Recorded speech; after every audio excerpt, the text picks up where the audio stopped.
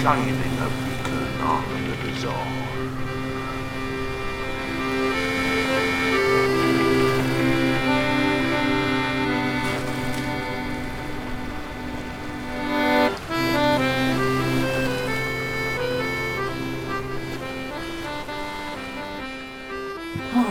Right then, our kid, it's lamp cleaning time. Yep, it's that day again, my friend. Yeah. Time to clean the lamp. Yeah. Yeah. Yep.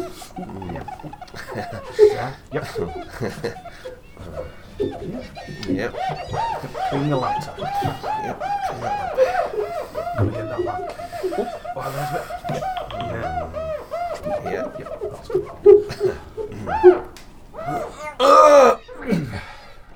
Right, well that's the wanking out of the way. Yep. Time to clean the lamp. Yeah, let's get at it. Yeah, it won't clean itself. They won't, Matt. Let's get the cloths. We'll get cleaned up. I mean, let's face it, we've got our polishing action just right. Yeah, got the rhythm, our kid. Got the rhythm. Lovely Right. shiny bulb. Tell you what, I'm a little bit tired though. First, can we have a little sit down first? Yeah, of course we need to sit down after that. I've got right wobbly legs.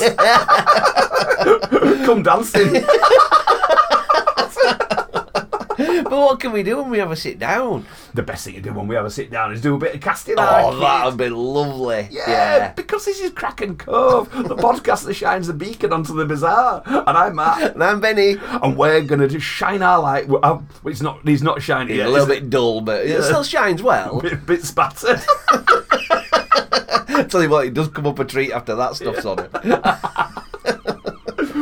But yeah, so we're going to cast our light out across the seas, across the mainland, across the skies sometimes. Oh, yes. Because that's what we do here. We just find lots of bizarre stories, weird news, and some little lovely oddities. Just to pick And out. tell thee all about it. Yeah, so we're going to do that. So I think without further ado, we should get ourselves settled down. Yeah, I'm sat down already. Legs gone. With a nice post-wanked of pop.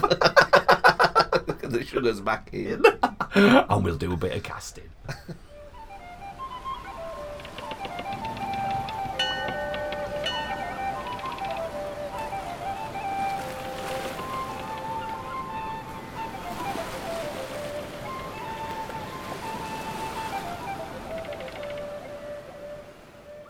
Right, first boat out of the harbour this week. Right, it's a bit of a weird one, is this? Because we covered it last week, or should I say 2 weeks ago. I would like to just step in here and apologise that I know we're looking at we're going fortnightly at the moment, but we're not. This is only a temporary measure. Yeah, because things have been a bit on track. Things have been a bit busy at the Cove. Yeah. And but hopefully soon they won't be as busy, and hopefully have a little bit more free time to provide some more shows. Exactly. Less work and more cove. Yeah, that's what we need. We need that on t-shirts, don't we? You know.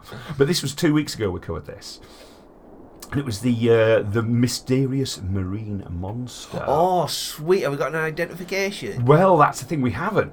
That's good. I love a mystery stuff. If you remember rightly, when we were talking about that particular story, I was saying I think we could be facing a bit of a cover-up here. They were sort of turning around and saying it's a bit of a marine monster. They're saying, but then they're frightened to actually come out and say it's a shark. Yeah. And I've uncovered something here which might provide to say it wasn't a shark. And I think they did know that it wasn't a shark. And I think they're turning around and saying, might have been a shark, that. Wow. Right? And the story itself, I think they have actually covered up some of the story. Brilliant. So they filtered it out. So this is from Paul Seaburn, who's writing for Mysterious Universe.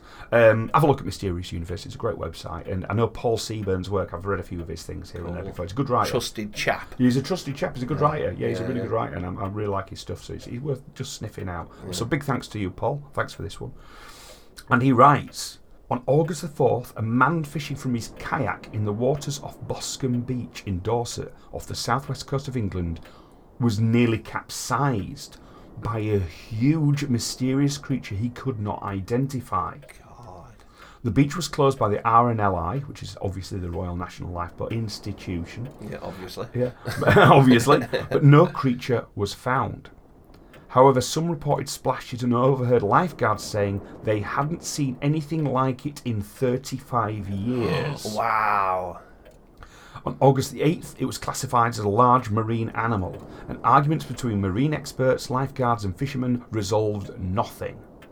On August the 11th, just a few miles off Branscombe Beach, a swimmer practicing to swim around the Isle of Wight bumped into what may have been the same mysterious creature, and 50 of its friends. 50. 50. And it's massive. Is it a pod of whales or something? Well, this is the thing. It's they don't know. So they're quoted now as saying, there were sightings of large marine life at Boscombe Beach. The situation is being closely monitored by RNLI lifeguards who are asking visitors to stay away from the water and have put up red flags. RNLI lifeguards flagged the beaches for a short period of time to investigate reports of unidentified marine life. We still have no confirmation of what the creature was, and everyone going into water should enjoy it. But, as always, respect the water and exercise an appropriate level of caution, including keeping around 200 metres for marine life for your and their safety. God, that's what you've eaten water. That's a bit of a swim in it. 200 metres to get away from it. Well, this is the thing. What? You know what I mean? So it's like, but even so now, right? We can identify. You should be able to narrow down what these creatures or creature is. You know what I mean? It should be from a limited sort of like a set of templates, if you like. Yeah. So you could be down to like some sort of porpoise, be it dolphins or literally porpoises, things like that. You know what I mean? Perhaps even a killer whale kind of thing around the area. But we'd know it from the big fins. Yeah. You'd know as well straight away that if it's a basking shark, the big triangular fin, we'd know what it was. Yeah. There's lots of things that you can identify quite quickly and easily what these large creatures are. Yeah. No IDs yet. And that's the thing. Have you got any description at all? Any kind of skin tone or any... I don't know. Well, let's read on. Let's have a little look, see what else we know, right? So the Falmouth Packet, right, which is it looks like a bit of a local paper or something. Oh, nice, that's cool, yeah. Reported the August 4th unidentified marine life encounter, which forced the RNLI to clear the waters and send lifeguards out on jet skis. So witnesses estimate the mysterious sighting kept them out of the water for about an hour, right? And that might have been the end of it, except for Darren Tapper, who was fishing from his kayak at Boscombe Beach around the same time. And he says, I was pulling a lure back to shore and something grabbed it. I almost turned over in my kayak. I spun around and saw a big shadow. When I got back to the beach, the jet ski was being launched and the lifeguards were telling everyone to get out of the water. And I know what fish are. It was something big. As a fisherman, I've never heard of a shark in these waters, so that was the last thing on my mind. Now, Tapper told the Bournemouth Echo he found a hole in his kayak and was lucky to be alive, especially because he didn't think it was a shark, even though, I quote, I don't know what else would have that kind of power. So that was on the August the 5th. Now, the Dorset Echo followed up on the August the 8th, and the RNLI reported it still hadn't determined what the mysterious marine animal was. So, Sarah Hodgson, a Coastal Centre's assistant at the Dorset Wildlife Trust, told the Echo that British sharks aren't considered to be dangerous or aggressive to humans, and the biggest ones, basking sharks, eat only plankton. So Tapper's encounter is highly unusual. Yeah. God, this is bizarre. Yeah. So Peter Tinsley, the Marine Policy and Evidence Manager at the Dorset Wildlife Trust, confirmed this, saying local sharks wouldn't take a lure. He thought it might have been a bluefin tuna or even a large sunfish. So something like that. And he says, this is the swimmer now saying, you know, who was in the water. So it's saying, like, before we set off, I joked about being attacked by sharks and we were laughing about it. Then during the swim, I started getting bumped and things were nibbling my hands and feet, the parts which weren't covered by my wetsuit. And it was pretty unnerving at first, but when I realised what it was, I just enjoyed the experience, which was amazing. It was fantastic to see so many sharks in the wild just behaving naturally. What the fuck? And he's enjoying getting nibbled. I mean, yeah. The question here is, it's natural for sharks to nibble on your hands and feet? Long-distance swimmer Ollie Rush apparently thinks so. No thanks. I mean, that's just bizarre. So do you reckon sharks then? Is this what it is? Like a massive I'm not so skull? sure. I disagree. I mean, they're saying now, could one of these sharks be the mysterious creature that shut down Boscombe Beach and attacked Darren Tapper in his kayak? Does anyone really think it was a giant sunfish? If sharks don't care for humans, why were they tasting Rush's feet and hands? Are British sharks losing their proper manners and acquiring an affinity for humans? Or did Tapper and the swimmers and lifeguards at Boscombe Beach really see something else? So they don't know now, but apparently people are swarming to the beach on the lookout for it. Wow. You know, they want to know what it was. Now, I've got a few questions here, right? Yeah, I have. Nibbling his hands and feet. If you're saying, hey, I'm just enjoying the sharks nibbling my hands and feet, I'd have been shitting my pants. I'd have been shitting my wetsuit. You know? The only experience I've had, Thailand or on Koh Tao, Turtle Island or something like that, they had a bit called Shark Bay. Went swimming there, underwater, snorkel on, could see small sharks, you know what I mean? Yeah. I'm like, that's nice, swim away from them, you know, they were in a particular area. Saw an awful jellyfish, but that's another story. An awful jellyfish? Oh, it was the fucking scariest time. Our last cat swim, she's got like a, what's it called? Flotation of device. Yeah, you know, like a jacket, you know what I mean? What's it called? Life jacket? Well, thank you. She's got one of them out, and I'm like, you know, just pulling her about, you know what I mean, swimming about. Sort of shark, swam away from there, looked into water, and it was one of them jellyfish that's all its arms come out, you know what I mean? Like big lion's mane. It was like that, man. I mean, I looked into water, and the water was just full of this fucking jellyfish, you know what I mean? Turned around for the boat, and it was fucking so far away with the boat, you know what I mean? Literally, you know, when you do that safety kind of saving life motion, I remember so it you lay on your back, Cubs or something, yeah. You know what I mean? I'm pounding away, getting away from it, man. I've never put myself under that much stress exercise-wise, but that was... And you were a big fat lad then, didn't you? Exactly, I had a big beer belly floating about, and that was really skate jellyfish. But anyway, around the other side of the island, we went, you know, because we toured the island on this boat, just jumping out everywhere. And we had no trouble at all, except this little part, really beautiful. Yeah. Really, you know, you could stand on the sand, you know, it were absolutely crystal clear fish everywhere. Then the fish started nibbling, you know what I mean? They were just nibbling. And at first it was like that, kind of, then it got to, I didn't fucking like it, you know, you were panicking, you know what I mean? They were taking those, you know, bite marks out of me, but they were on me, and, you know, you get that kind of piranha feel, or... It got a bit much, you know what I mean? I was really swiping them away, and it'll become a nuisance. And they were little fish. Sharks. Bullshit. You shouldn't be taking that approach. Like, they just have a little nibble. No. Because I've got no fingers and that. Oh, it was great. What an uplifting experience. It's eating my thumb off. Yeah, I've got no heel. It's like flipping it. It's like the SS Indianapolis. They go, just having a bit of fun, aren't they? They're only having a laugh. They're only young sharks. Oh, you should have been this lovely dead doll's eyes.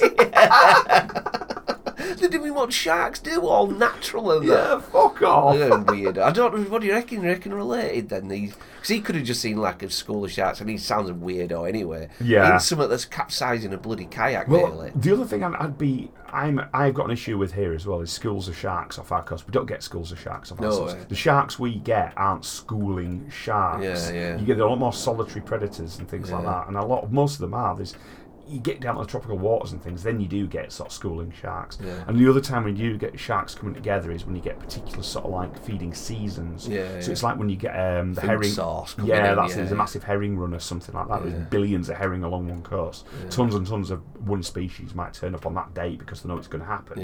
But all the rest of the time they're solitary. You know, that's the ones. We do not get those sorts of sharks around the British coast. No, well, Isle of Wight, did he say? Where He's going to swim down the Isle of Wight. So it's out of our waters a bit, in it. So would it make a difference? You're going to get a little bit, but not enough. But I think to be honest, he's seen a shoal of something, and I don't think it was sharks. I think he's seen a shoal of different fish who have a little bit of a nibble on it and things like that. They're related to story. Something else is happening. He's just like, it's sharks. I think you haven't, mate. You've got that wrong. Yeah. But I think the other creature, I don't think it is a shoal. I don't think there's 50 of them. I think something else is coming into the waters there, which is big. How could it be? You've got sharks, whales, like you say, dolphins and porpoises and all that sort of stuff, seals. Yeah. It's got to have something a bit hard on its head to crack a kayak, though, hasn't it? You know, yeah, that's it. He said it's got that sort of musculature, and the fact it was particularly big. God, that's cool, is that? Yeah. Especially like, you know, I know global warming's everywhere, and it suddenly seems to accelerate like crazy, and it lasts 2 weeks. Yeah. You know what I mean? Especially here at Cove. Exactly. Look at Ed on us. It's like Valencia Beacon.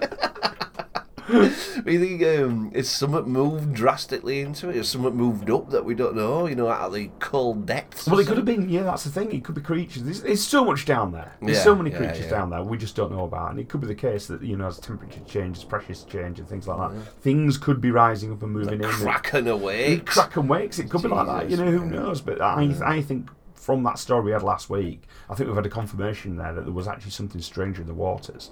I tell you. Obviously, they've not seen the fin, a telltale fin. Yeah.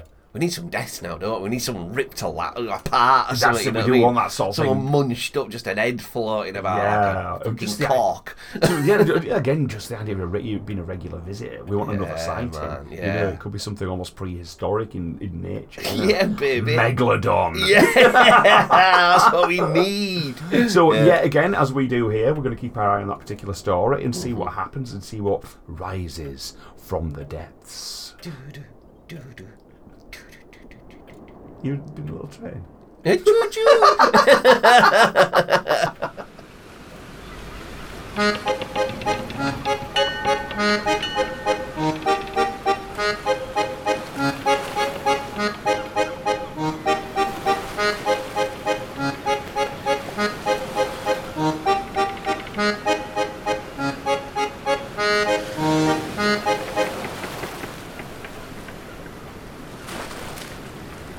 I saw this story in the week, right? And it's, you know me, I'm a man of the world, been around a bit, you know, I know stuff a bit, and this freaked me out.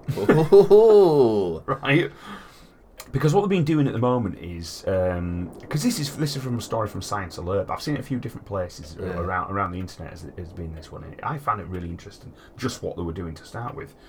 Which is, what they've been doing is they've been trying to grow these almost like mini brain cells. Right, in the lab, you know, from human brain cells, you know what I mean?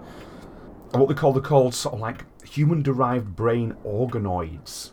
How do you grow that? Like fake material type of Well, thing? it is, but the reason they grow these things, because rather than actually sort of like studying life, if they've got something they've grown, they can study how brains work and stuff like this, and it's a lot more, because we're getting to that absolute cutting-edge side of science at the moment, where you're starting to study how minds work, because that's almost like the equivalent of like the deeps of the sea for the human bodies. In fact, we just don't know how the mind works. Exactly, a big bag of jelly electrodes. Yeah, and the fact is, there's also brain matter, around your stomach and your bowel. There's the brain cells around these areas and stuff. So they need to know what's happening with the brain and how the brain works and everything. So what they do, they culture these little organoids, these tiny little sort of like brains, sort of thing, you know. But something happened which completely freaked me out, right? Yeah. So they started growing these little cells and stuff, right? And then they thought, other cells are acting in a little bit of a weird way. The cells grew eyes. Oh, don't. You just got like a brain on a what is it, Petri dish? Yeah. And then it just evolves eyes and starts looking at you. Yeah. Oh, God, no, what they're doing. So what happened was, on tiny human-derived brain organoids grown in dishes, 2 bilaterally symmetrical optic cups were seen to grow, mirroring the development of eye structures in human embryos. Flamethrowers now. That's what I said, burn the lot. Do you want to look? Oh, no. Yes, I do, but I don't know what. Oh, that's gross. That is just like a... What? It's just like a dim sum with eyes, isn't it? It looks like the yolk of an egg. Yeah. And basically then they look 2 deep black eyes. Proper black doll's eyes again. Oh, God, it's like thinking, who's making me? Oh, what the fuck is going on? It is genuinely evolved. How can it evolve that fast? That's just like too fast. But it shows what level does that piece of brain, does it need? How quickly do we send it? Yeah, because I always remember reading about the trilobites. You know what trilobite is? Yeah, those old, really old sea things, aren't they? You Yeah, know, like first looks like a crustacean Yeah. kind of thing. It's basically like a sea, not an insect, but I think they're called arthropods or arthropods. Or a lot of something fossils like of them, isn't Fossils, there? yeah, that's it. And they're from really, really old. It's like 165, maybe even older, million years ago. Sort of like sea wood-likes, aren't yeah, they? Really look very basic. much, yeah. But they come in all sorts of different shapes and sizes, and what they develop on the top of they've got eyes on the top of their head, very rudimentary eyes, and that's what these are. They're like photocells, and they're more to actually detect light than anything else. So they know which way is kind of up. They also can tell then, because they're not really looking ahead with these things very much, that eventually if something passes above them, like a dark shadow passes above them, then there's a potential predator about, so they'll stop moving. That's where it's almost like a light sensor, so it's almost like an on and off button light sensor. Yeah. That's the way these things were developed. And in a weird way, that's what this brain cell, this organoid, has developed. Just trying the most basic form of looking after itself all. That's exactly kind of it. Jesus. So this brain has somehow realised, this little brainlet has realised, I need to see. Then it grows a cock and balls. I had to go there. Why do we always go there? Because we're a pair of rudies. These brain organoids are not true brains as you might be thinking of them. They are small three-dimensional structures grown from induced pluripotent stem cells. Ooh, is that baby batter? That's like he's like baby stuff in it. Stem cells are harvested from adult humans and reverse engineered into stem cells that have the potential to grow into many different types of tissue. Stem cells are the super weird makeup of what we are. Now, the way they used to do this with stem cells, they used to harvest them by it's pretty gross, really, in a way. They used to sort of like aborted fetuses. Or That's what I heard. Superman loved it all, didn't he? He was craving him. He wanted packs of them. What do you mean? Christopher Reeve, after he fell off his horse and that. He was all in wheelchair and he was like a massive supporter, like, no, we must use them. And they're like, no, Superman, you're not using them, you know what I mean? That's like really grim. And he's like, no, please, please. I'm just ahead now. I really need them. I need more dead babies, please. But the way they do it, they'd create these cells in the lab. It won't like they turn around and digging through a bin full of fetuses or something. Oh, there's a picture. Nice and fresh. They won't like that. It was like they would create them in the lab. Create them? How do they create them? Well, when the mummy and daddy love each other very much. We've been down this road before. And they touch wee throughs and rub together. Wee throughs. Oh, God. And it's the base they would harvest. They'd have eggs in the lab. They would have sperm in the lab. Wow. God. And then they just grow from that, and it's like, I don't know who's actually sort of like supplying this lot. No, that's we know what the scientists are for the sperm. We know where all that's coming from. Yeah, Steve, would you just do us a favour if I'm wanking this jar? Yeah, 5 minutes. Yeah. God, but you think about all that, like there's a bit of a scandal about the chop shop. When you donate your body out, it's a lot grimmer than you think. You can just like going to some nice little shiny lab. It's a chop shop in it. Are they doing that when you donate your? Don't know. Bank? Maybe so. Yeah. Anyway, let's go. So they're growing, right? So they're growing. Like, that's how they used to do stem cells. But now the way they're doing it is they're taking stem cells from actual adult humans and doing this reverse engineering to create these stem cells. But then, because these stem cells can actually become anything. They can be encouraged in one way or another to become like brain tissue, finger tissue, bone. This one will become kidneys, liver, whatever. Lung. Direct it. That's exactly it. But then it's directing itself. It's directed itself in a weird kind of way. So it's like saying, we're going to make these little brain cell ones. And look what brain cells do. The next thing is going to... These little spidery legs. He's just created eyes. All gone. So so it's a bit of a weird one. It shows that we just don't know what's going on there, do we? No, that's a fast evolution in it. That's really fast. And what gives you? If you were to leave it to keep growing, what else would it develop? Cock and balls in an hand, like I said. All the essentials. He makes you spidery legs in a mouth for it to eat, innit? You know what I mean? Some sort of mouth parts to ingest, some brain with a mouth. God, and who's to say? Well, I mean, what we're presuming they'd grow into something human. Maybe the fact is it can develop into whatever it wants, and what if it's a case where it thinks the situation that it's in needs something new? Armour and acid for blood. I mean, who's to say where it might go? I don't know. I'm not a scientist, you know what I mean? But I just thought to myself, if this is the thing that can just create a rudimentary, as they call it here, bilaterally symmetrical optic cups, which is like the most basic form of an eye, then what else could it make? Jesus, it's crazy, innit? It's going crazy. Yeah. I think just leave it alone. Burn it with fire. Get out, like the thing, innit? You need a pack of flamethrower dudes immediately in that lab. Do the scientists as well. Burn them all. Burn them all! Especially Steve who's wanking in corner.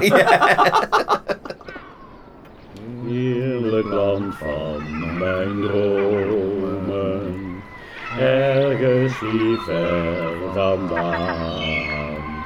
Var ikke så vil kommen, der var egentlig gamle sang. Well, after that heavy bit of science. Yeah, give me some happy. You Give me need a nice palate cleanser, Ooh, don't you? please. That's what you need. The Crankies admit to being swingers and punching Paul Daniels. What, I have heard about the Crankies being swingers before. I have heard. Well, it. this is a slightly older news story, is this? Yeah. And this must be just when it was first coming out that the Crankies were swingers and things, you know. But I mean, I've wanted to kind of talk about the Crankies for a while because he's such an odd phenomenon. So, Yeah. for those who were of a certain age, if you're a bit younger, for example, or you might be not from this country, you might not. Well, who the fucking hell's the Crankies? Yeah, give that a Google. Google images on Yeah, that. well, Wow. I'll describe first of all what it was. It was an attack. It was like an act in the 80s more than anything else, wasn't it? Really? When double acts were king, you know what I Yeah, that's it. And so they're like a comedy, sort of like a variety act. Yeah. And what it was like a bloke, right?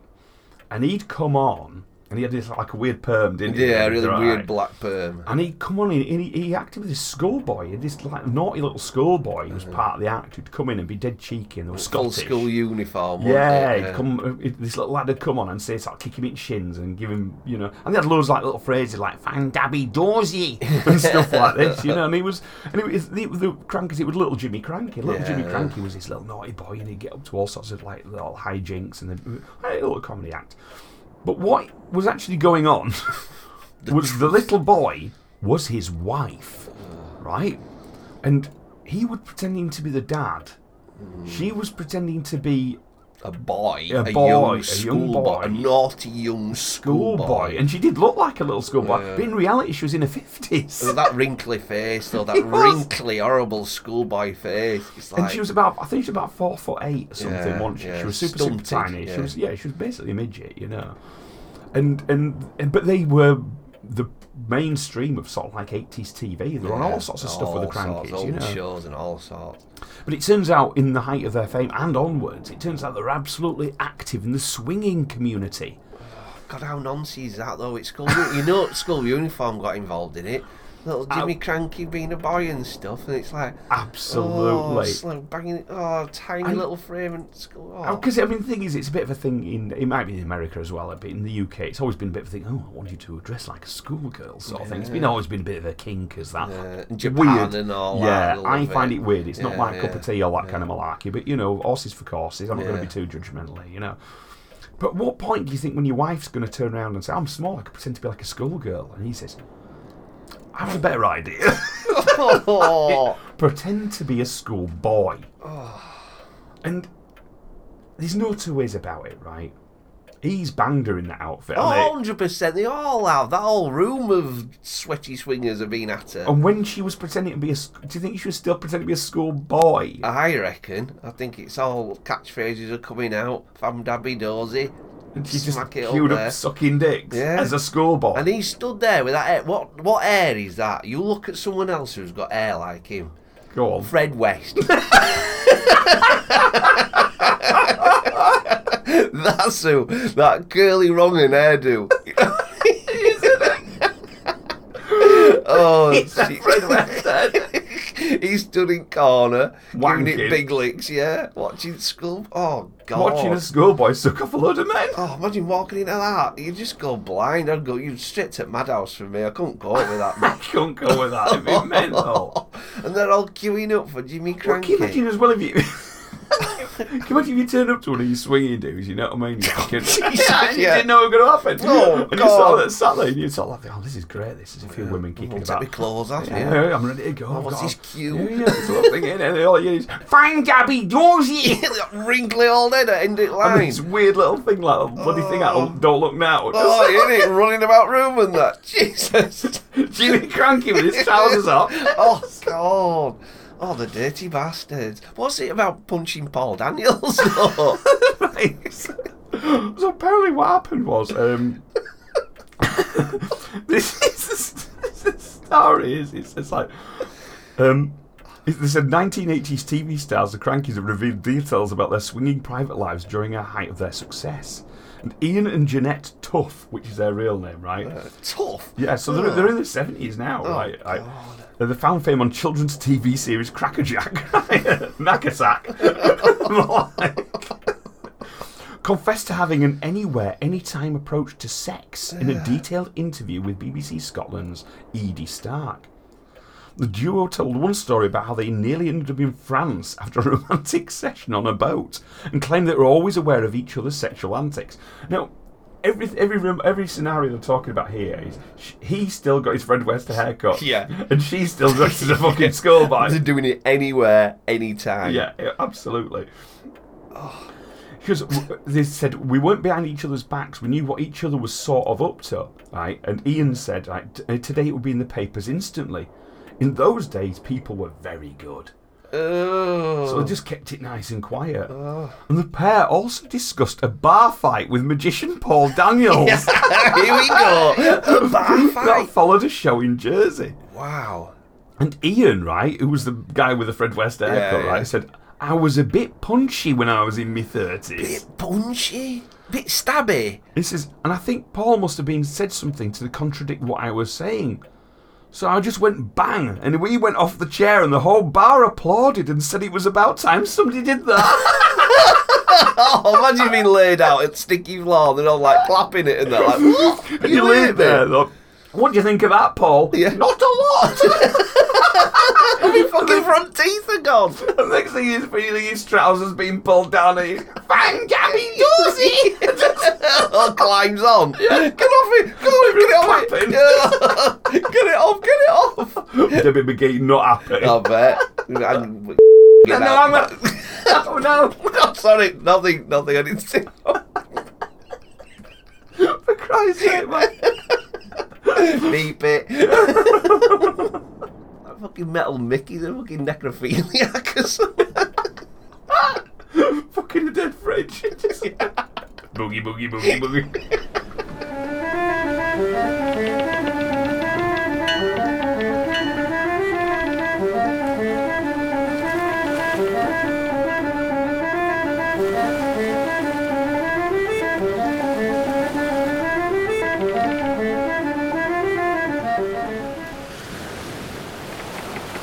Yep, cheers for that palate cleanser, Arcade. My brain. Well, maybe this will be the refresher that you need. You know what I mean? Because it's like, you know. Now, have you ever heard of Tameshi Giri? No. Right. So Tameshi Giri, right, is the Japanese art of target test cutting. Target test cutting. So you might have seen it on a lot of these things, like if you're watching, you know, if you're watching anything on like samurai swords on like the Discovery Channel, and you suddenly see a guy dressed in all the right gear, sweep across these big sheaves of sort of like corn or wheat or something. Oh yeah, it's that. Yeah, right. That's what that is. You know what I mean? I find it quite interesting. All that sort of malarkey, especially because I'm fascinated by samurai swords. Yeah, man. It's one of my favourite subjects, and there is. I can't remember the name of the TV show, but you can still find it on. I think it's on BBC iPlayer and stuff like this. Yeah. I think it was called something like The Art of Japan or something like. You know, basically, or made. I think it was called Made in Japan, and they covered things like one of them was making a samurai sword, one of them was making a clay pot, which doesn't sound amazing. But yeah, one of them was making a kimono, and there was something else about 3 or 4 the things. full weird traditions of it. Deep traditions. And it's also they make it in silence. All right. So you're just watching the process of making man, it. that's just cool. So cool. Yeah. And even like to the art of sharpening, there's one guy, and that's all he does is sharpen blades. Wow. And he just sits and sharpens till this thing is insanely sharp. Oh, Jesus. And we recently went to the Royal Armouries in Leeds. Cool. They've got swords there which are just the best. Yeah, I remember it years ago. And you're looking at this sword and you think, this sword is 600 years old. It looks literally like it's just come out of a factory. Yeah. It makes the highest end steel on the planet. Yeah. So now, I don't know whether they've got a price on these swords, but they're just insane to make and build, and they're just beautiful things, you know.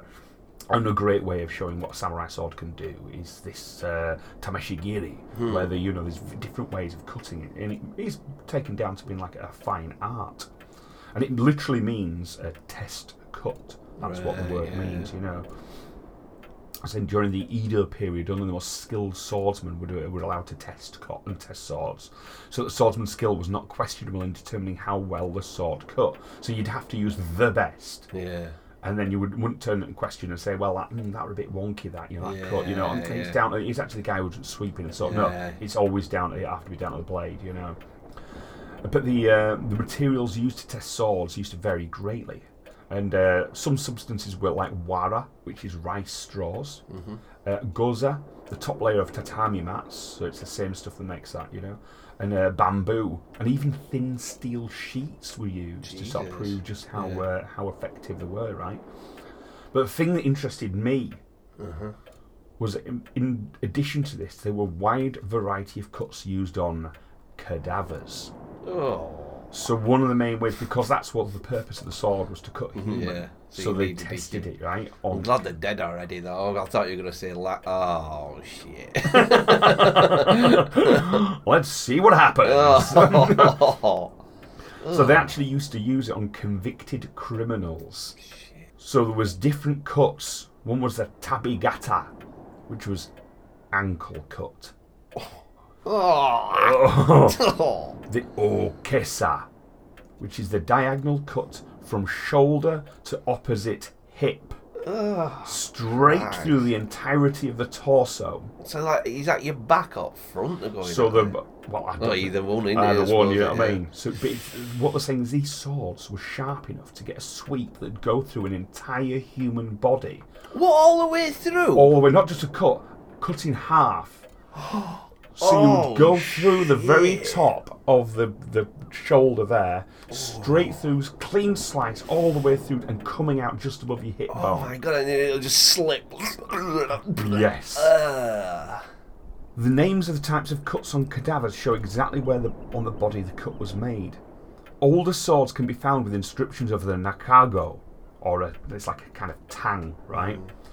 That say such things as 5 bodies with Ryu Goruma, which is the hip cut, straight across the hips. 5? So they've done it 5 times on one side, so times. they really want. Look again. So basically 5 bodies. Ain't one enough? So such an inscription, known as a tamashime or sadanme, which is a cutting signature, would add greatly to a sword's value, compensating the owner somewhat for the large sums of money typically charged for the test. So obviously to get hold of a body or use it on a criminal or whatever it is, it costs an awful lot of money to do that. But that adds to the price of the blade, but makes it all the more worthwhile. Wow. You know. So aside from the specific cuts made on cadavers, there were the normal cuts of Japanese swordsmanship, which was downward diagonal, kesagiri, upward diagonal, kiri-aje, or gayaku keiza, horizontal, and straight downward, the jodangiri, right? So these also were same sorts of cuts, straight across, straight through, straight down, you know what I mean? I can see them like Japanese movies from the 70s, you're all blood pisses out. That's it, you know. But there's an apocryphal story of a condemned criminal who, after being told he was to be executed by a sword tester using a kesagiri, which is the downward diagonal, which is from shoulder to hip, right? He calmly joked that if he had known that was going to happen, he would have swallowed large stones to damage the blade. You know? But thing is as well, you've got to realise that the ankle cut and things like this, obviously those wouldn't kill the people involved. Yeah. So it was a case of saying, like, the criminal, right, bring a criminal out, we're going to do an ankle cut, we're going to do a wrist cut, we're going to, you know. So just stump you up completely. Stump you up, bandage him up, send him back to jail, you know. Use him again later. Well, in them days, man, I cut my fingers the other day. I thought I was going to piss him down. You chop your foot off. I know, bleak, innit? Thing is, as well, with these blades, it'll happen. It'll just feel like you're being tapped. It'll just feel like you're just being tapped. It won't feel like, you think, because you won't feel any pain. It'll just feel like a swift knock. And then you'll think, oh, my foot's on the floor. Oh, God. Can you imagine that? I couldn't. But during the Sino-Japanese War and World War II, Japanese officers routinely tested their new swords on captured Allied soldiers and Chinese civilians. Whoa. Lieutenants Mukai and Noda held a competition to see who could behead 100 people fastest using a katana, which is the large samurai sword. So they had 200 people lined up and them 2 nutters going at it? Yes. You're on about serial killers sometimes and you get people like that? Fucking I mean, that's in a day, 100 people. That's what I mean, they're just racing down line, laughing and... Hack. You know what I mean? Jesus. So the story was spread by only one Japanese newspaper, the Mancini Shimbun, in 1937. Tokyo District Court Judge Akio Doi, in charge of judging the matter in Japan, later said, the lieutenants admitted to the fact that they raced to kill 100 people. We cannot deny that the article included some false elements and exaggeration, but it is difficult to say the article's fiction, not based on fact. And the fact is, they admitted it. Oh, so they're like showing off to papers as well, like, God, we had a right day that day. I think in Japan, they'd lost the plot so much. It did seem like that in more than Yeah, really they lost did direction last, so much, and it's interesting because again I've been reading and studying an awful lot to do with Japan during the sort of 1500s and stuff like this. Whereas the issue they had sort of between 1500 and 1600 and onwards into sort of like the 1750s, 1800s as well. Big issue they had is too many samurai. Were there? Because what had happened in the hundreds of years before that, all they'd been doing is warring consistently with each other for power. God. And the majority of anybody any knew was just war. That's all they knew was just constant, brutal warfare. Internal as well. Yeah. And it's got to that point where when they did find peace in Japan at one point, they thought, well, what can I do? Because with all these samurai, what do you do with a shit ton of samurai? Yeah. You invade China. Oh, God. But the only way for Japan to invade China efficiently, right, is actually they wanted to go through South Korea. So they actually wrote to South Korea, did the Japanese, and says, look, do you mind if we just sort of like trot through your country to get to China? And of course South Koreans said, well, we're friends with China. Yeah. And if we let you through, China's going to turn around and say, well, dude, what are you doing, man? Yeah, you know what I mean? yeah. So they said no. The Japanese were furious and basically just hacked their way through South Korea, just murdering everybody they came across in insane brutality. Man, woman and children, everybody just was put to the sword. But because they were so brutal, the South Koreans actually rose up Alright. and made it so difficult with guerrilla warfare tactics that they couldn't get on any further. And it was just made it too difficult for them because they were just losing everything. And a land, well, it's like I say, it's a land war in Asia. It's one of the worst things you can do. If you're an island, you can get you back to the sea at some point. If you're wading your way towards China through the landlocked countries, not going to happen. You know what I mean? But yeah, but because of that history and the honour and the way they held up their sort of like that whole side of things, it's like they just thought they were samurai again. These, you know, and it's like when we talk about the kamikaze warriors and things like that, you think, well, what are you on about kamikaze missions? That's stupid, you know. The honour of it. But it's in their history so much that anything happens, you just commit suicide. Have you ever heard of the 47 Ronin?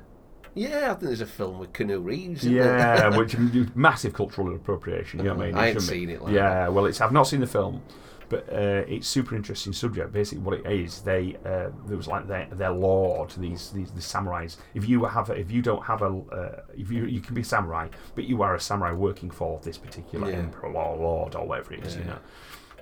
This lord had been, for whatever reason, with another, and this more powerful lord forced this guy to kill himself. Wow.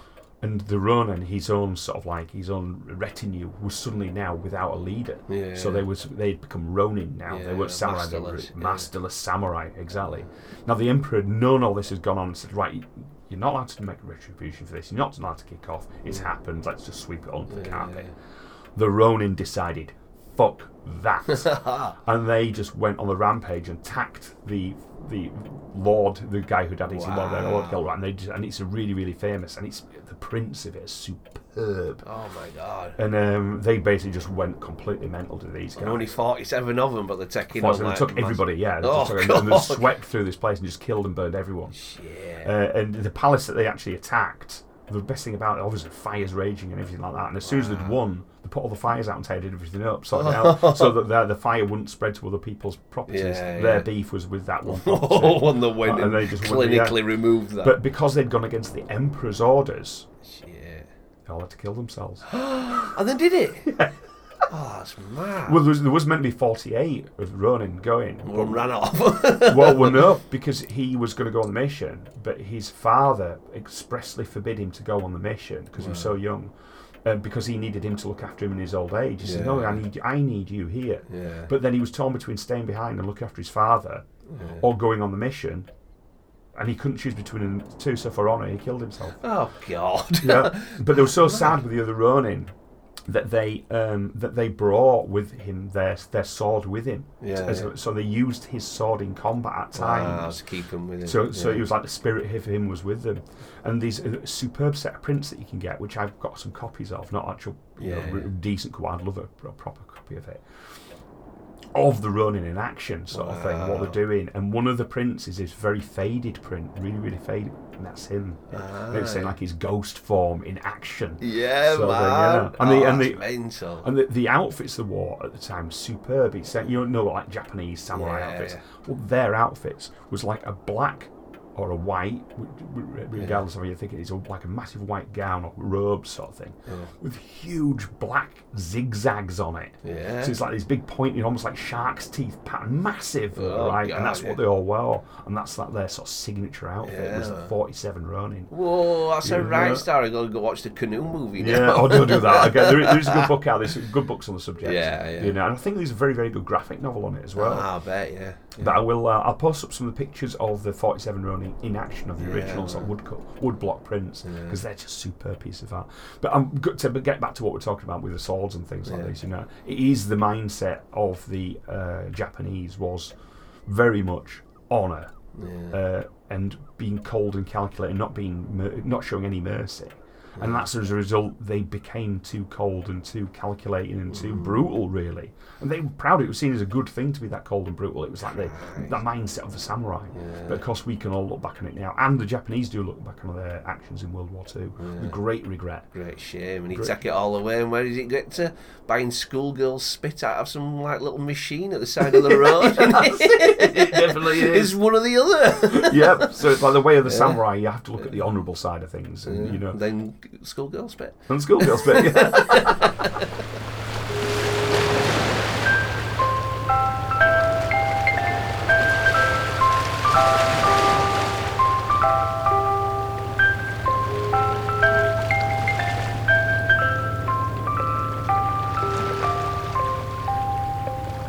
I know your internet search history is all fucked up, isn't it? You know, if I get a new phone, I'll throw it in a fire and then throw it in the sea.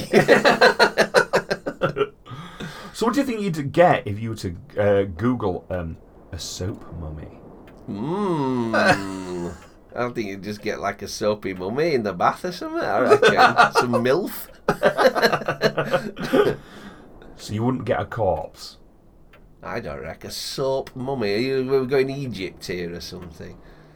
Well, we are, but a lot of mummification is in a lot of different cultures as well, you know what I mean? Soap mummy? Yeah. So you do get soap naturally when you burn bodies, don't you? Get that kind of... You start getting that stuff. The Nile. I'm going to still say Egypt time and the Nile or something. Right, so let's have a little look here. This is from Ripley's Believe It or Not, courtesy of Donald E. Hulbert from the Smithsonian Institute. And he says, death is a mysterious part of life, and the only certainty is that when you die, the elements will take a toll on your body. If you choose to be disposed of through the rite of cremation, your body will dissipate into smoke and ash. Those who wish to be interred in a cemetery will decompose through the aid of insects and bacteria. Left in a dry environment, as the ancient Egyptians were fond of, flesh can harden and mummify.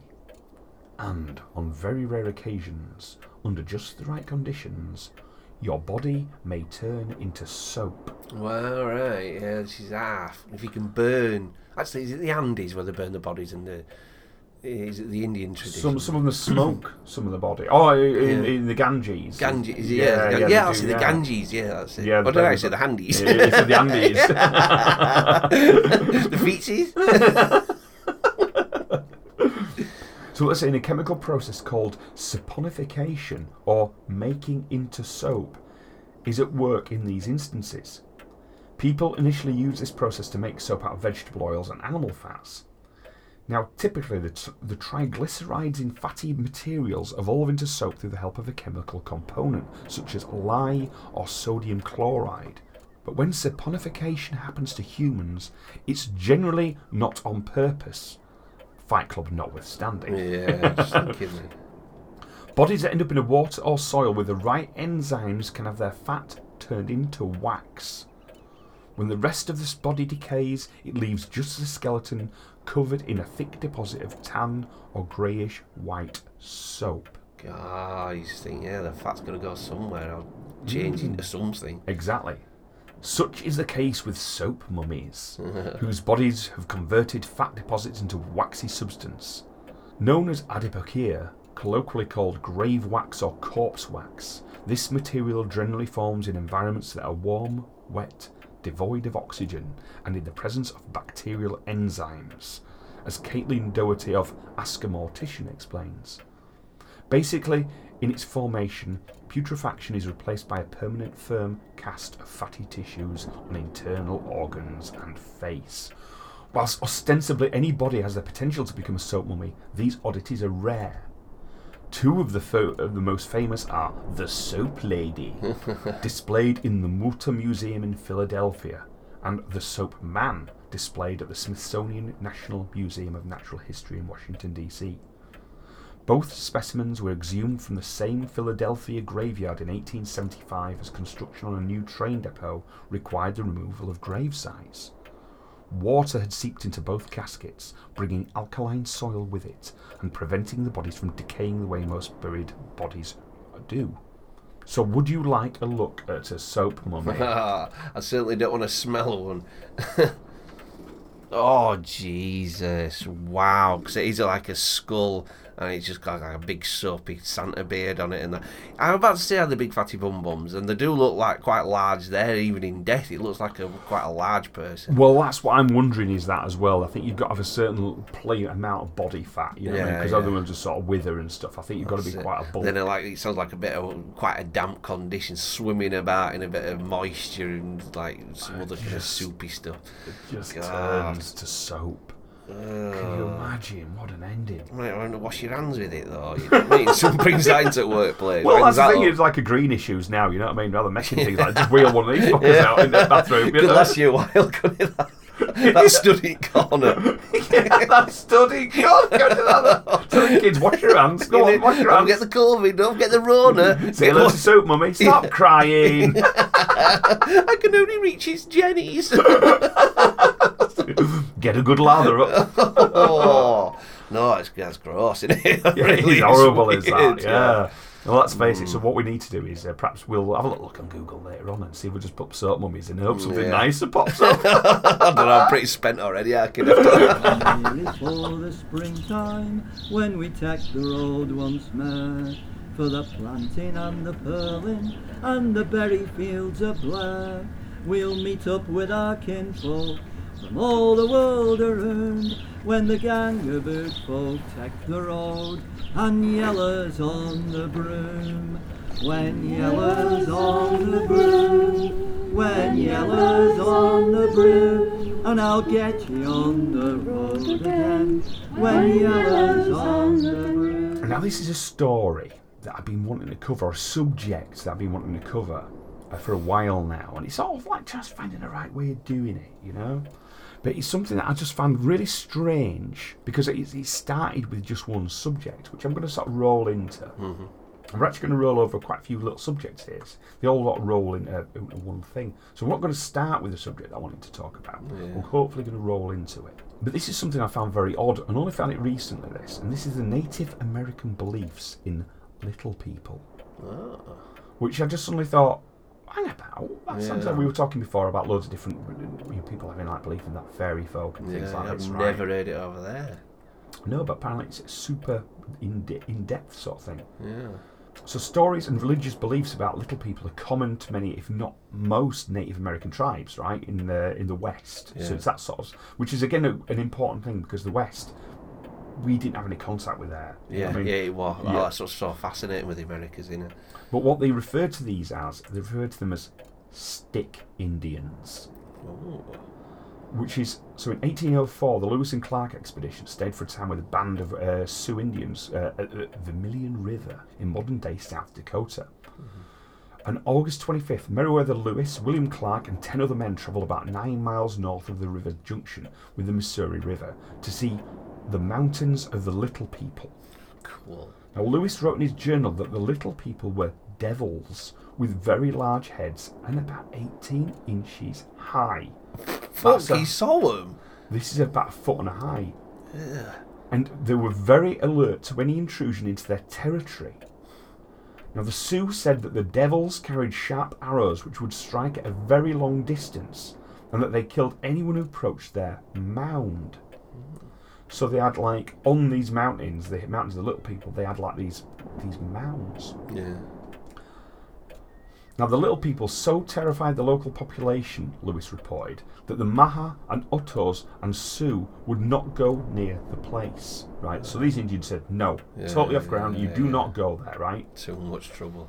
And the Lakota people who came to live near the Spirit Mound after the Sioux have a story no more than 250 years old which describes how a band of 350 warriors came near the mound late at night and were nearly wiped out by the ferocious little people, and the survivors were crippled for life. Oh my God.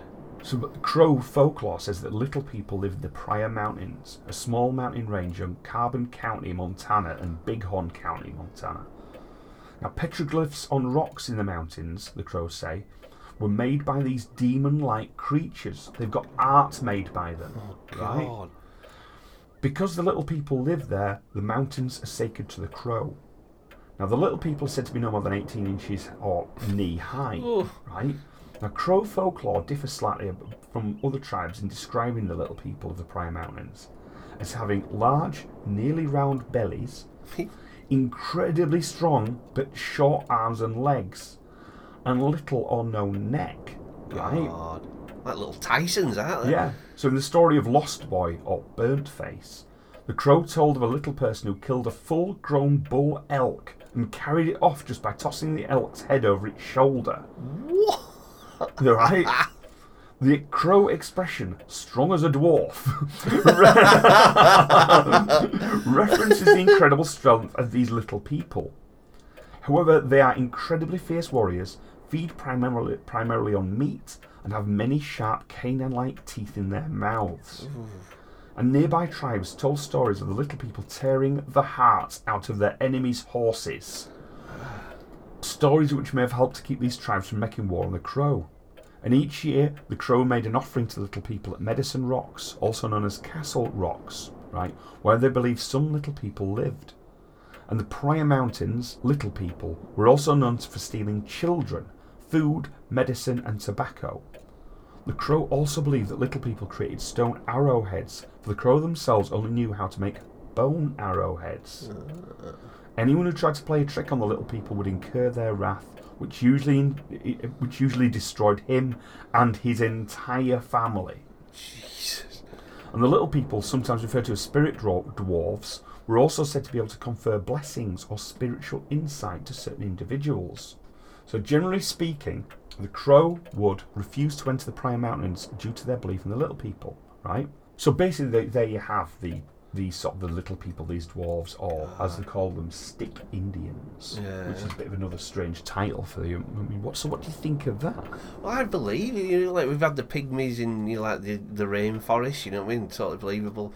It's just like another race that's kind of derived maybe from humans, or I don't think it's evolved on its own. But you just think those missing links. There could have been all sorts of like different subspecies of us. It makes me remind me of that story. I remember that pendant and that like a Nordic kind of pendant, and he said it was protecting him from that dwarf. You remember that? Very much so, much so. You know what I mean? I do believe that is a piece of skull, wasn't it? Carved with sort of Celtic runes. Strong as a dwarf. Strong as a kind dwarf. Of terrifying, isn't it? A lot of them at you with little sharp sticks first, and they come in and pull your horse's heart out. Well, there's another thing here, another piece I wanted to sort of read to you as well about stick people, or stick Indians, right? Yeah. And have you ever seen an animal that just didn't behave quite right? Maybe it was the way it stared you down, or the way it moved, but it just wasn't normal. If you're like many people who have experienced this, it's an experience that fills you with dread. So stick people, or stick Indians, are an evil race of shape-shifting monsters that live in the woods and prey on human beings. And nothing pleases them more than striking fear into humans and killing them in brutal, savage ways. When a stick man is around, forests will go suddenly quiet, which is what I've experienced. Oh, yeah. you'll notice an animal that might be a bit too large or just acting strange. Yeah, So there's this moss talk about monster, wasn't it? You yeah, that's it. You know what I mean? It's things like that. But then again, if you think as well about Deb's experience of something strange, where she's seen something super strange, and everything goes quiet, everything goes weird. You get the atmosphere, you get the feeling, like that feeling I had in Thailand as well. Exactly. God. So the more you stare at the animal, the more you'll experience a feeling of gripping life or death dread. That is, if the stick person actually decides to shapeshift into an animal. Sometimes it will literally be a mass of sticks that start to carry you away to their lair before they rip you to shreds. If you're female, watch out, you may disappear because one of them may take you for a wife. Oh, God. Chillingly, these creatures are also known to make a trademark chatter. Like Yeah. And according to the legends, anyone who sees one of these creatures in their true form will end up losing their mind. Fuck. Now, as we said before, that's a reminder of something we've already sort of seen before, or something we might have experienced. Yeah. But do you remember the story that we told a few weeks back called The Stick Boy? Where there was a young lad and he was waiting for his... Oh, yeah? Yes. Oh, God. Was So that basi- America's? Oh. In America. Oh. So I'm thinking that's what basically he's seen. He's seen a stick Indian, he's seen a stick man or a stick boy. God. And as I said before, made up of sticks. Yeah. Which I said there. The atmosphere totally changed and went weird. Yeah. You know what I mean? He's just highlighting exactly what he could have, what could have been seen there. So no relation to the Skinwalkers or anything like that, or is that There's no direct relation to that, but it's linked to the Skinwalker Ranch as well as that. Yeah. So Not just the Skinwalker kind of phenomenon. Yeah. That bit where it can change, it can fake, it can, you know what I mean? But I I think suppose it's- that's a human turning into that, innit? Yeah. These just seem like the... But there's a massive belief system within the Indians though, that is around absolute truth, as in they think, oh, that's it. These dwarves, these stick men, these stick Indians, they are there. They are real. You don't What's mess the with- area like now then? Is it populated? Is it still like Still in the desolate, middle of Yeah. nowhere. It's still sort of empty and left. But I mean, I think it wasn't just that one area. They have lots of different American tribes Yeah. believe in these little people, these stick Indians, or these sort of particular powers. Now, the thing that really interests me, right, is the mounds that they associate with them. There's all these mounds and everything like that, right? And this is where it gets me to the subject that I wanted to talk about before, because comparable to those is, have you heard of a fairy fort?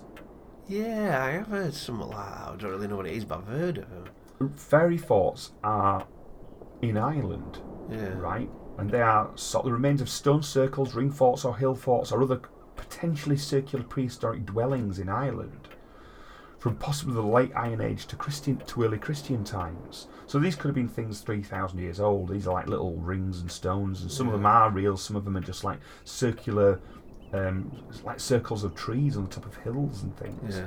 And all these things are sort of imbued with sort of mystical powers, and are believed to be the home of little people.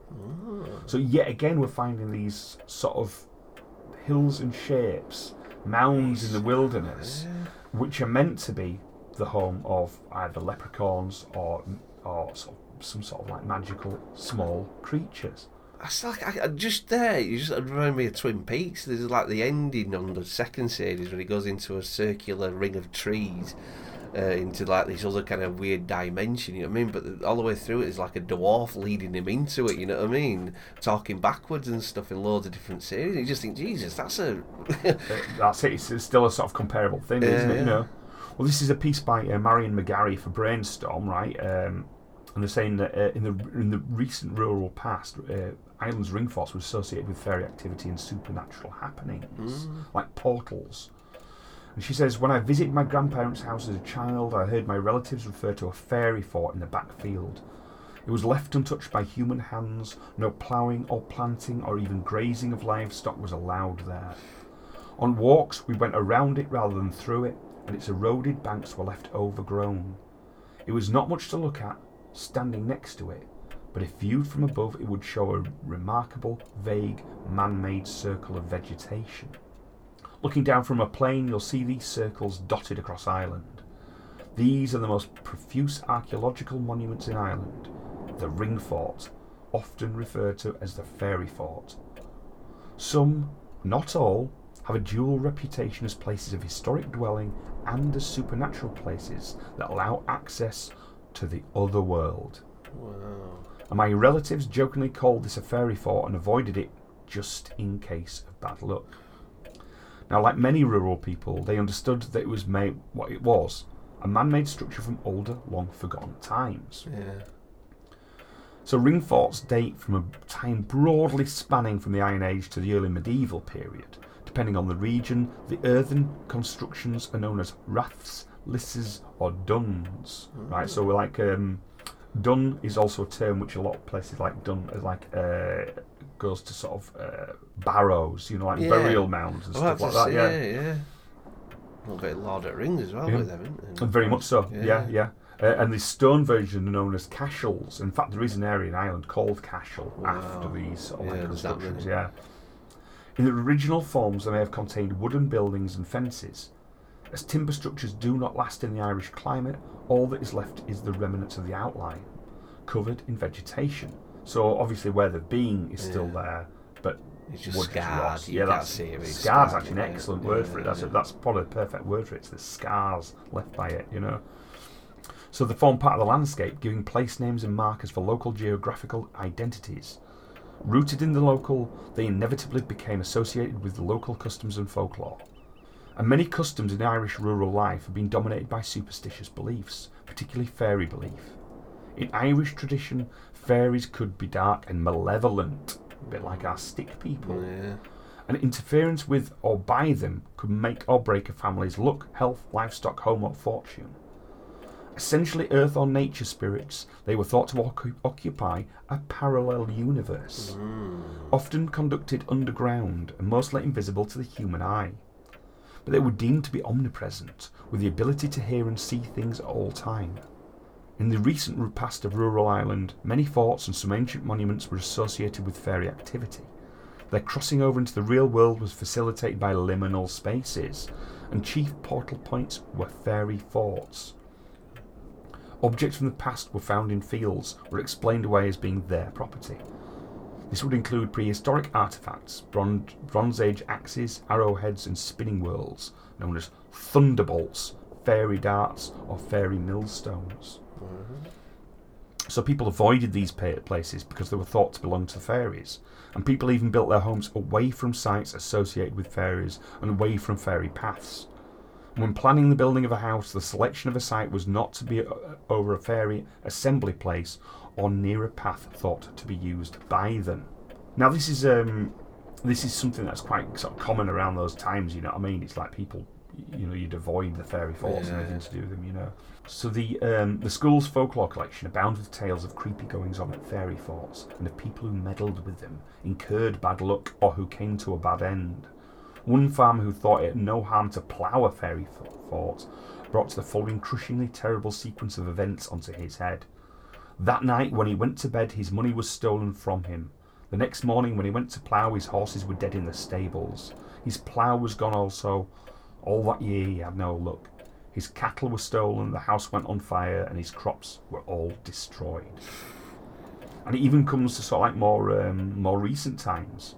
Many European countries have similar folk traditions and beliefs like the fairy forts and things like this, right? But as a child, I'd heard that the demise of the DeLorean business, right, in Belfast was attributed to a place of the fairies being destroyed to facilitate the construction of the factory. Oh, God. So the DeLorean car business, you know what I mean? And that went busted. The business itself was founded on a bit of I think he actually went to prison, did the owner of DeLorean. It was all, there's a lot of embezzlement, money fanning around, lots of things going on that were a bit wrong, lots of bad luck with the business as well. And like I said, they're saying it's because it was built on a fairy fort. God. So it's like it's a bit of a sort of like strange way of doing things. But it still carries on into these kind of modern era. Well, it does, but the issue we're having now, massive problem we're having in Ireland, is because they have these booms in the economy. Things are happening in Ireland now at a great pace. Infrastructure's been, the road system in Ireland's great as it stands, but they don't really have motorways as we have them. Yeah. They've got a really kind of a bit of a weird system. They've got the nearest they'll do to a motorway is a road with a very, very deep, hard shoulder. Yeah. So that if somebody wants to get past, quite often all you do if you're slow, you just pull over to the other one and let people pass. Yeah. But obviously, as the economy grows, they need better road systems. where they're building. God. They're starting to build across fairy forts and stuff. Wow. And these things have been protected for thousands of years, and now sadly, by the dozens, being destroyed. Things like the trees, the special sort of like religion, certain trees, which are hawthorns and things which are thought of being sacred, cut down. Certain rocks being removed, fairy forts being bulldozed. Oh, it's sinful, isn't it? But are they going to become the phenomenon of the future? You know, when you get like spooky roads and people images and I think so, very much so. Yeah. You know what I mean? It could be or just bad luck roads, isn't it? Massive accident rates and I know. Jesus, they should leave stuff like that alone. There must be a better way to do stuff. Well, in Iceland, they do. They move around it. They go around it still. Yeah, They same sort of thing. There's a particular rock, I think it's considered to be a part of the elven sort of people, the invisible people, as I think they refer to them as. They say no. I love all that. It's like the Yule cat and stuff. Yeah. I love the Yule cat. That's What's such a the good Yule stuff. cat? Well, I think it was made up by the factory owners and stuff, because they used to make a lot of clothing and stuff, but they used to say, like, if you're not smart at Christmas, you know, the Yule cat will come and get you, and, you know, we really need to make these clothes. Come on, guys, all the Yule cat. Gigantic, just like a cat, but absolutely massive and savage. Well, if you think about that as well, straight away, like the stick people saying, if you see an animal that's too big, Oh, yeah. usually. Oh, God, yeah. So I think we're starting to sort of get connections here with things. What could be That's a fascinating one for the Americans, though. It's untouched, but that could be just like that cipher stone that kind of like explains the other stuff. Oh, very good story. I like it's good, that. isn't it? There's a good little link there. We've gone through from the Stick Boy, we've gone to the Stick Indians, we've gone through the fairy forts, almost like their version of a fairy fort. Over those the mounds are Americas. everywhere, and they're so rich in his histories, and his, even fictional histories. It goes on, doesn't it? Yeah, well, because we have those things here as well, certain mounds here, which are sort of like meant to be sacred and stuff like that, you know. And again, I've got a drawing here of the nearest one we've got to us. That's the 12, that's the 12 apostles. Oh, that's it. Yeah, that's the 12 apostles at night. Is that? I might put a picture of that on our. Yeah, do mate, because that's beautiful. Is that well done with that, like moonshine? So I ain't been up there for years. I need to have a toddle out there. I know that's it needs to be done, but unfortunately, kid, it's that time. That time again. Yeah, so unfortunately, there was a story that I was planning to read to you today, which I said I'd read. The last episode, I said I'd read out. You big tease. I've You're getting your worth out of this one, aren't you? No, really milking it out. Get the hook in, keep pulling. But it's because that turned into such a big story. It was worth it though. That was brilliant. That really worth a enjoyed romp that. in it. So I promise we'll do it next week. You better do. I'm going to steal it off you and do it myself. So it just remains for us to say it's a big bye bye from Matt. It's a big bye-bye from Benny. Take care, guys. Take care. There are 3 ways you may contact Kraken Cove. Either by email at krakencovepodcast@gmail.com, on Twitter @Kraken Cove, or Instagram @Kraken Cove Pod. Ha ha!